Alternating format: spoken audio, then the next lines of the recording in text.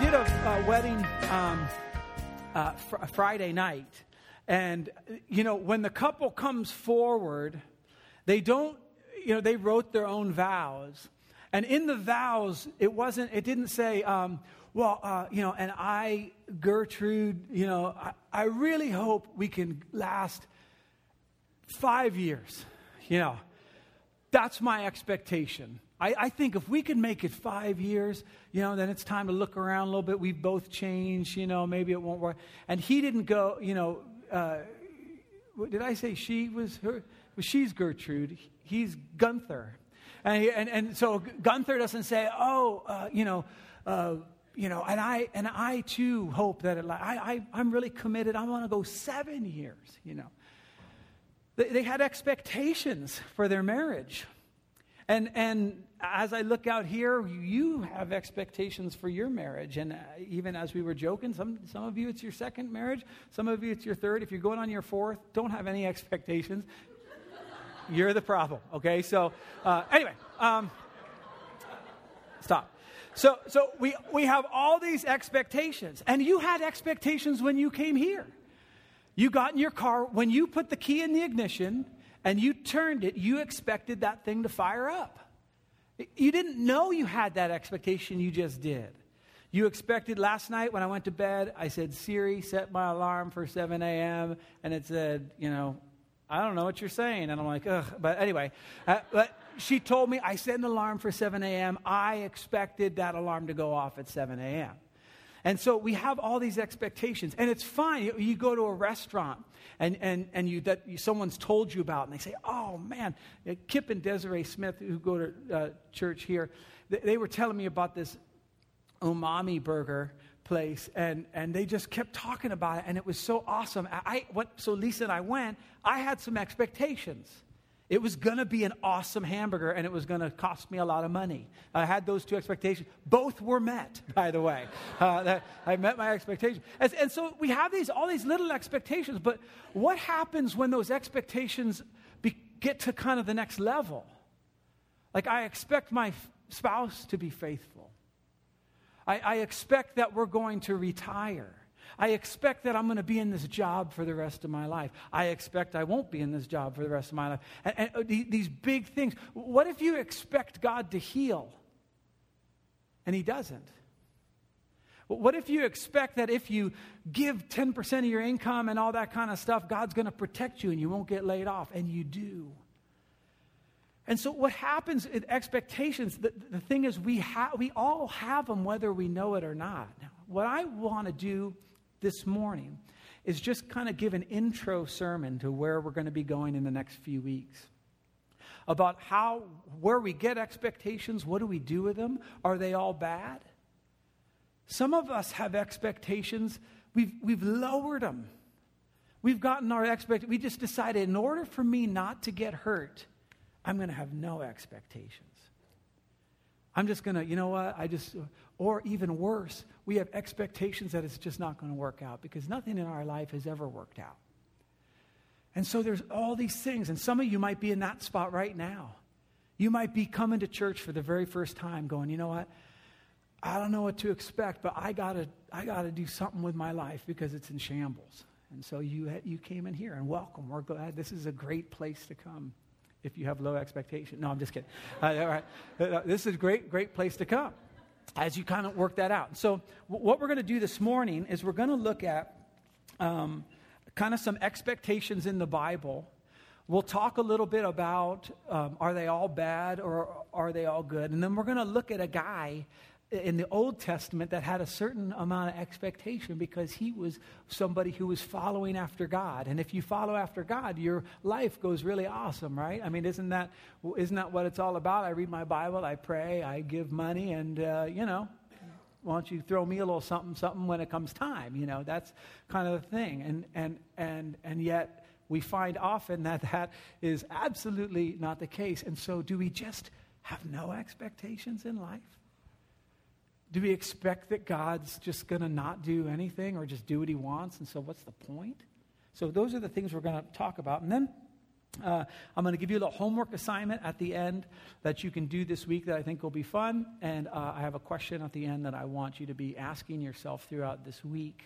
It's a question that I've been asking myself this week. I get to cheat because as I work on the sermon, I get to kind of go through that. And then we'll take off after that.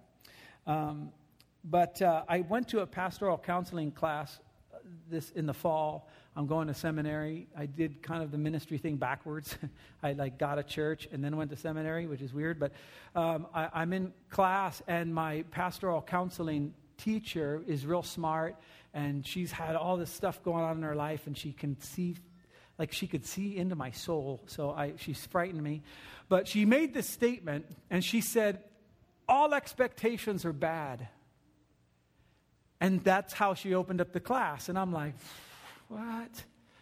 All expectations are bad. She said, give me an expectation that you should have. And I said, well, I kind of expect my wife to stay faithful.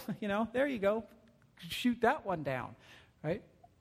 And we just systematically started going through all these expectations. Well, I'm sure lots of couples had that expectation. I'm like, now you're talking about my wife. No, but I mean, it's like, we just started this conversation, and it just got me thinking about these expectations. And here's what AA says about expectations. Expectations are premeditated resentments. You gear yourself up to resent when they aren't met. And if you've been in a relationship, you've kind of seen that happen. You were doing something, maybe I was joking when I did, you clean the house. And all of a sudden, you expect your husband to come home and notice. You cut your hair, you expect your husband to, or maybe you guys are past that, and you're like, nah, we're way past that. But it's like, and so they don't notice, or they don't do this, or they don't remember the anniversary, whatever. And what happens? Resentment comes in. Same goes. I was picking on the ladies, but same thing goes with men. You have certain expectations. We won't get into all of them, but you have certain expectations. And if they're not met, you're upset, okay? And so I like that. But I really like this next one. This next thing about expectations is what Kai, our youth director, said in a staff meeting, because these series, when we present a series, we talk about it in our staff meetings, and we go over different things and do some planning and stuff. And he said this, which I really liked. Expectations diminish gratitude. Because if you expect something and it happens, you're really not thankful because it was what you expected. I thought that was a good one. I like that one. And so we're talking about that. But here's the thing. The Bible is full of expectations. The Bible has them all in there. As a matter of fact, I don't know if you remember, but when we were going through the stories series, one of the first stories we talked about was when Jesus was in the synagogue. He's in there. They give him a scroll of Isaiah to read. And he says, the Spirit of the Lord is upon me because he's anointed me to preach good news to the poor, to set the captives free. I don't know if you remember that, but Jesus said that. And then he said, today, this has been fulfilled in your hearing. Now, if you were a good Jew at that time, and you were in the synagogue, and you were listening to Jesus, and he said, that was a reference to the Messiah, you would begin to have the expectation that Jesus is going to do something Messiah-like. He's already got kind of this kind of growing thing about him, and all of a sudden, it's like, hey, he this is right. And you're thinking, where are the poor ones? Where are the captives? That's right. And then Jesus messes up all their expectations. Jesus starts talking about Gentiles. And how Elijah helped this widow who was a Gentile. And how God met this Gentile. And all of a sudden they start getting worked up. And so they take him and they're going to throw him off a cliff. Now how do you go? First of all, don't try to throw Jesus off a cliff. But how do you go from being kind of like stoked to wanting to throw someone off a cliff? Unmet expectations. Now, we can look at them and go, oh man, but this happens to us all the time in our own lives, right? A promotion comes up, You look at the list of people who are going to be promoted, and you're thinking, I'm a shoo-in. I work 60 hours, 70 hours a week. The boss just gave me a glowing review. I'm going to get that promotion. And all of a sudden it doesn't happen, and you want to throw them off a cliff. You have certain expectations. You know, you turn your car in, they say it's going to be $50 and it'll be done by tomorrow, and you get the bill and it's $500 and it was 3 weeks later, and you want to throw them off a cliff, even if that's exactly what it should be. The fact that we had an expectation of something different means we're upset about that. And so that's what they did with Jesus. They tried to throw him off a cliff because their expectations weren't met. Well, what I want to do now is look at a guy named Elijah in a story that we talked a little bit about a few months ago in our other stories series. And I don't know if you remember that, but I'll just set it up before we get to the scripture. It's in 1 Kings chapter 19. But Elijah was a prophet in Israel at a time when the country was worshiping idols. And the idol that they were worshiping was this idol Baal, B-A-A-L. And God's Spirit was beginning to be burdened by this, and Elijah was getting all worked up, and Elijah was a really cool prophet, and he got to do all sorts of neat stuff. And one of the greatest things he did was he gathered 70 prophets of Baal, and he had them build an altar, and then he built an altar with just himself, and they put the sacrifice on the altar, and he said, why don't you call upon your god Baal to light the altar and kind of zap it and have him show up, have him show himself. And so they begin to do this. They get it all set up, and they start doing their worship and getting all crazy and doing the Dougie and all. Like, they're just going all. They start cutting themselves to show this God how serious they are about worship, and nothing. And this goes on for hours. And so Elijah starts getting kind of cocky. And he's like, hey, he kind of wanders over to their thing and starts kind of joking with them. Like, hey, maybe your God's going to the bathroom, and makes him infuriated, like even more, and whips them all up. He says to me, maybe he can't hear. Maybe he can't hear you. Shout louder. And he starts doing that. And so nothing happens. So he's kind of like, he had enough, because here we go. And he goes over to his altar. And again, he's just kind of arrogant. It could be like any other dude who was a prophet, okay? So, and he's like, why don't you pour water on this one? And so they dig this big trench, and they pour water on. He's like, dude, put some more water on there. Put some more water on there. And it's just like until the thing's just soaking wet. And then he's just like, Shazam. And God just, boom. Wipes everything up with fire. Now, if that were you, and you just did that, wouldn't you kind of be pretty confident in life? I mean, what is going to bug you? Wouldn't you expect that person was now just like, whatever, I just saw God shoot fire down and lick up this whole thing, the altar, everything. The Bible says everything was gone.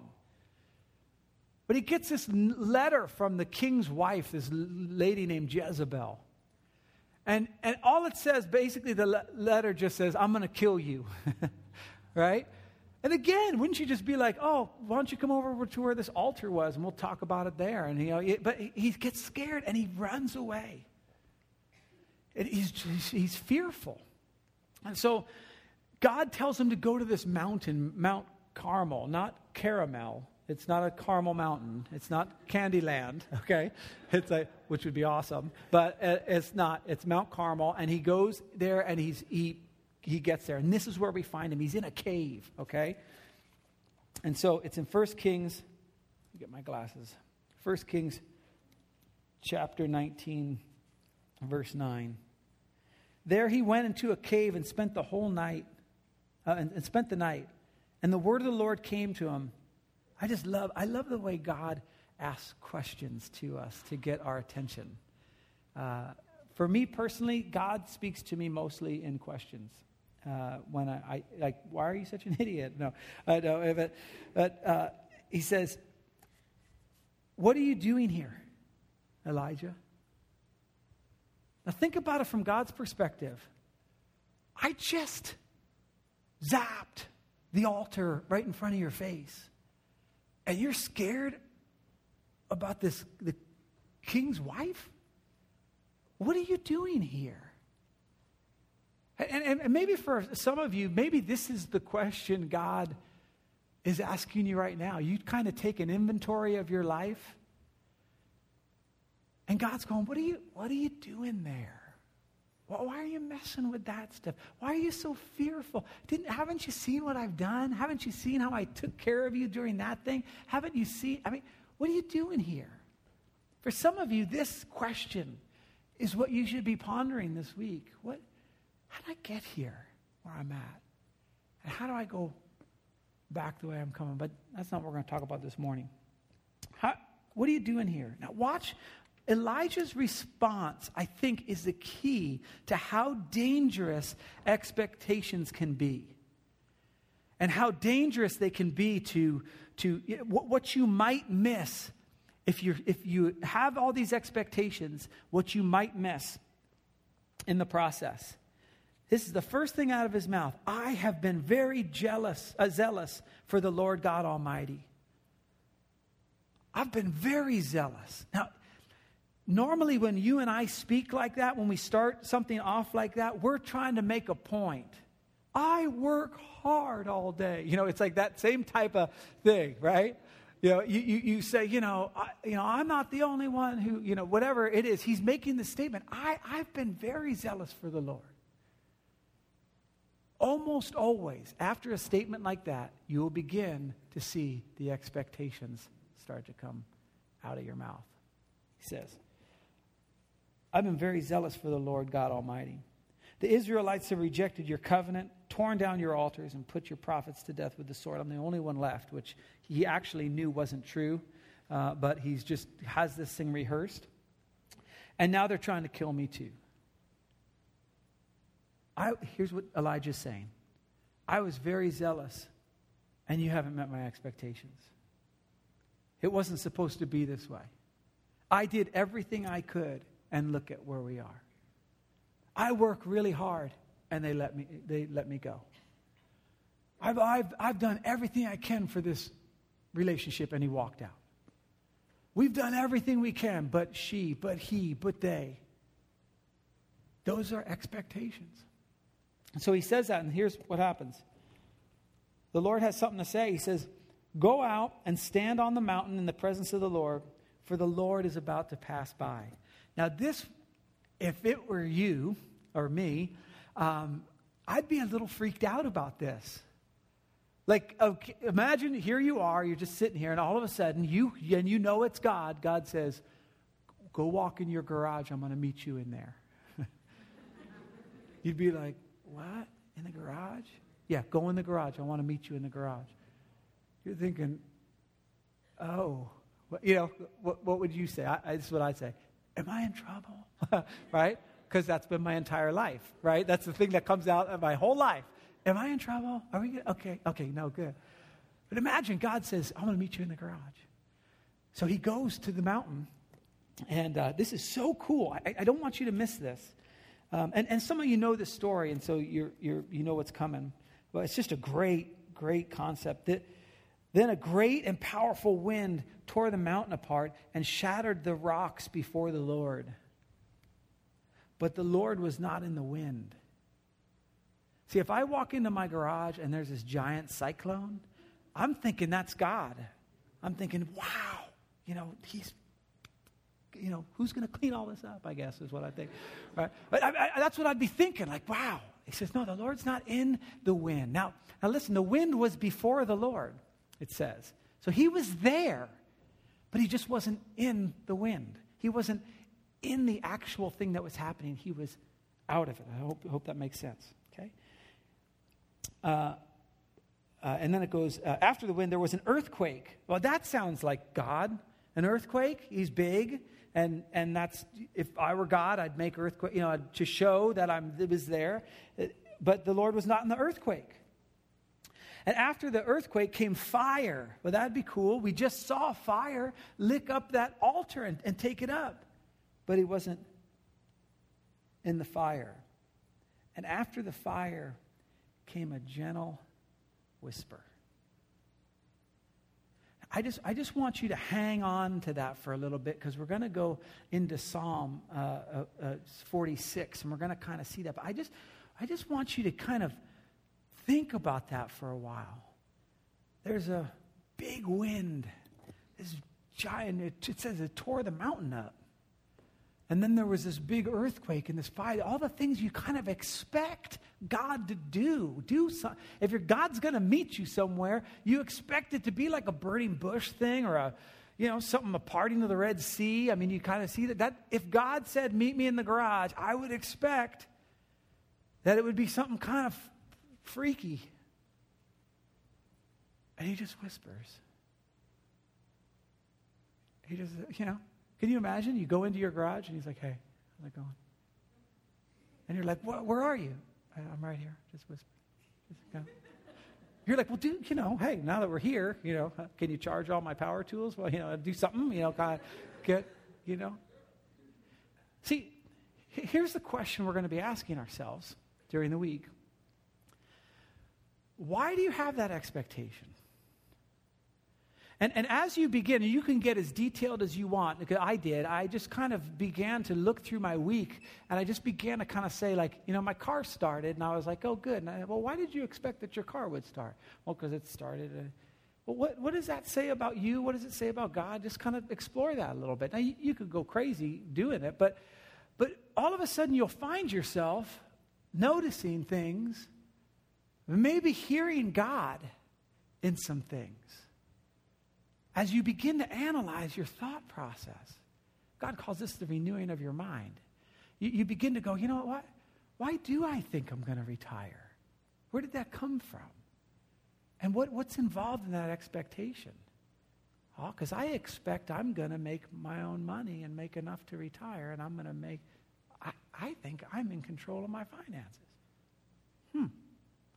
Now, if I can't retire, what does that say? Well, I don't know. Okay, so he shows up in the whisper, and Elijah heard it, and he pulled his cloak over his face, as, we kind of would.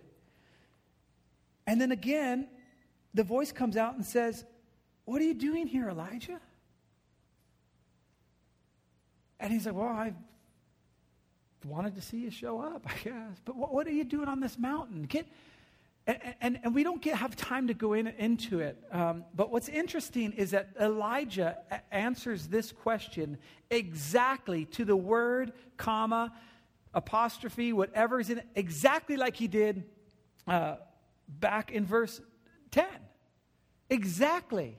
He says, I've been very zealous for the Lord God Almighty. The Israelites have rejected your covenant, tore down your altars, and it's almost like he'd rehearsed this all along. Well, these rehearsals become very dangerous in our lives.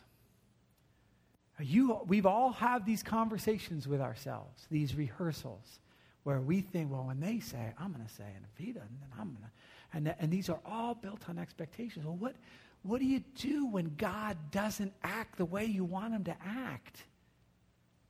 It doesn't work out the way you'd expect. And so Elijah kind of does this again. He says it again, exactly same word for word. You could print it up, put another piece of paper over it, print it up the next verse, and they're identical. And so, like I said, we don't have time to get into it, but basically God says, go back the way you came, okay? Go back the way you came. Let's start to reverse some of this stuff. And over the coming weeks, that's what we were going to try and do. Is maybe see if we can go back the way we came. Maybe we have some expectations that we've placed on people that were unfair. Maybe we have some expectations we've placed on ourselves that are unfair. Maybe we have some expectations we've placed on God that are unfair. And how do we go back? How do we wrestle those? So if you would, go to Psalm 46 if you have your Bibles or your phones or iPad or whatever. And I just want to go through this psalm briefly and see if we can find any clues as to how we get through these expectations, how we analyze them, and maybe some tools that we have. And one of these particular verses we're going to keep repeating over the next few weeks until we really get it ingrained in our thought process. Psalm 46, verse 1. God is our refuge and strength, an ever-present help in trouble.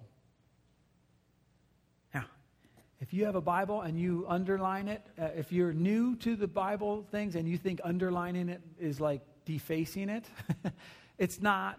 You're not tagging your Bible. It's just, it's so that when you go back, you can remind yourself of stuff. Okay, so don't worry about that. Remember Chaka? Remember the guy on the freeway that wrote Chaka?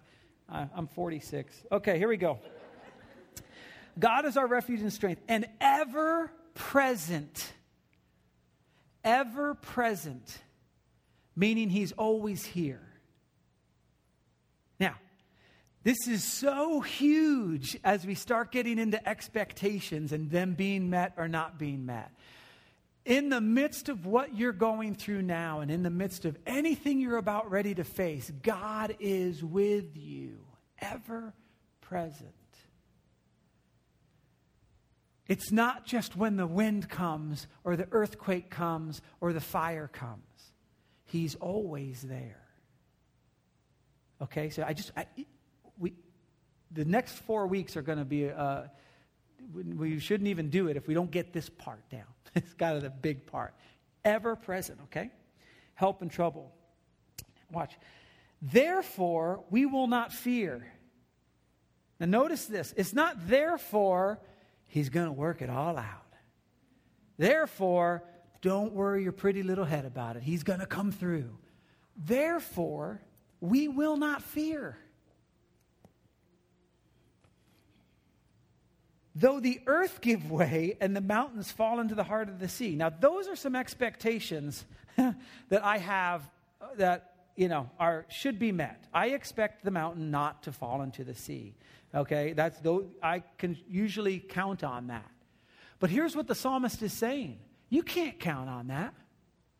You can't count on anything. You can't expect anything. You're not in control of anything. You guys are like, like, oh, man, I hate this church, Well, because you expected that. Okay, right. But you can't control anything. He says, even if the mountains fall into the sea, and then it goes on, though its waters roar and foam and the mountains quake with their surging.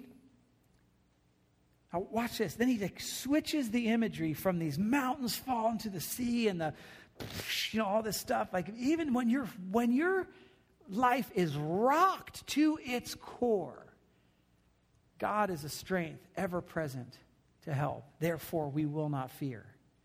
And then he goes into this other imagery that's really cool. There's a river whose streams make glad the city of God. The holy place where the Most High dwells. You see the two imageries, like the mountains and the ocean. I mean, your life, anything can happen in life that just rocks you. But there's this other place where God is that's calm and serene, and He's in control, and He's not freaking out. So that's where the Most High dwells. God is within her, within this river. She will not fall. God will help her at break of day. Nations are in uproar. Kingdoms fall. He lifts His voice, the earth melts. Like, this is the God we serve. That's that God that just is so powerful and so, oh man, He's here. He's with you, ever present. Some of us are like with me? Was He with me last night? Yeah. Oh, whoops. Right. He's here. Okay, watch. Now, catch this one, because He says this twice. I want you to see this. It melts, and then the Lord Almighty is with us. The God of Jacob is our fortress. Though your whole life, the mountains, the stuff you're counting on, though that stuff crumbles, God's with you. He's there. It might not be a fire. It might not be a wind. It might not be a winning lottery ticket. It might not be a car that always works all the time. He is with you. He's present. Okay?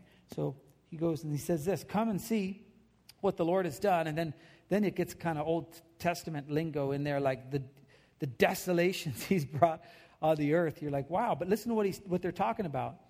He makes wars cease to the ends of the earth. He breaks the bow and shatters the spear. He burns the shields with fire. In other words, he can take care of this stuff.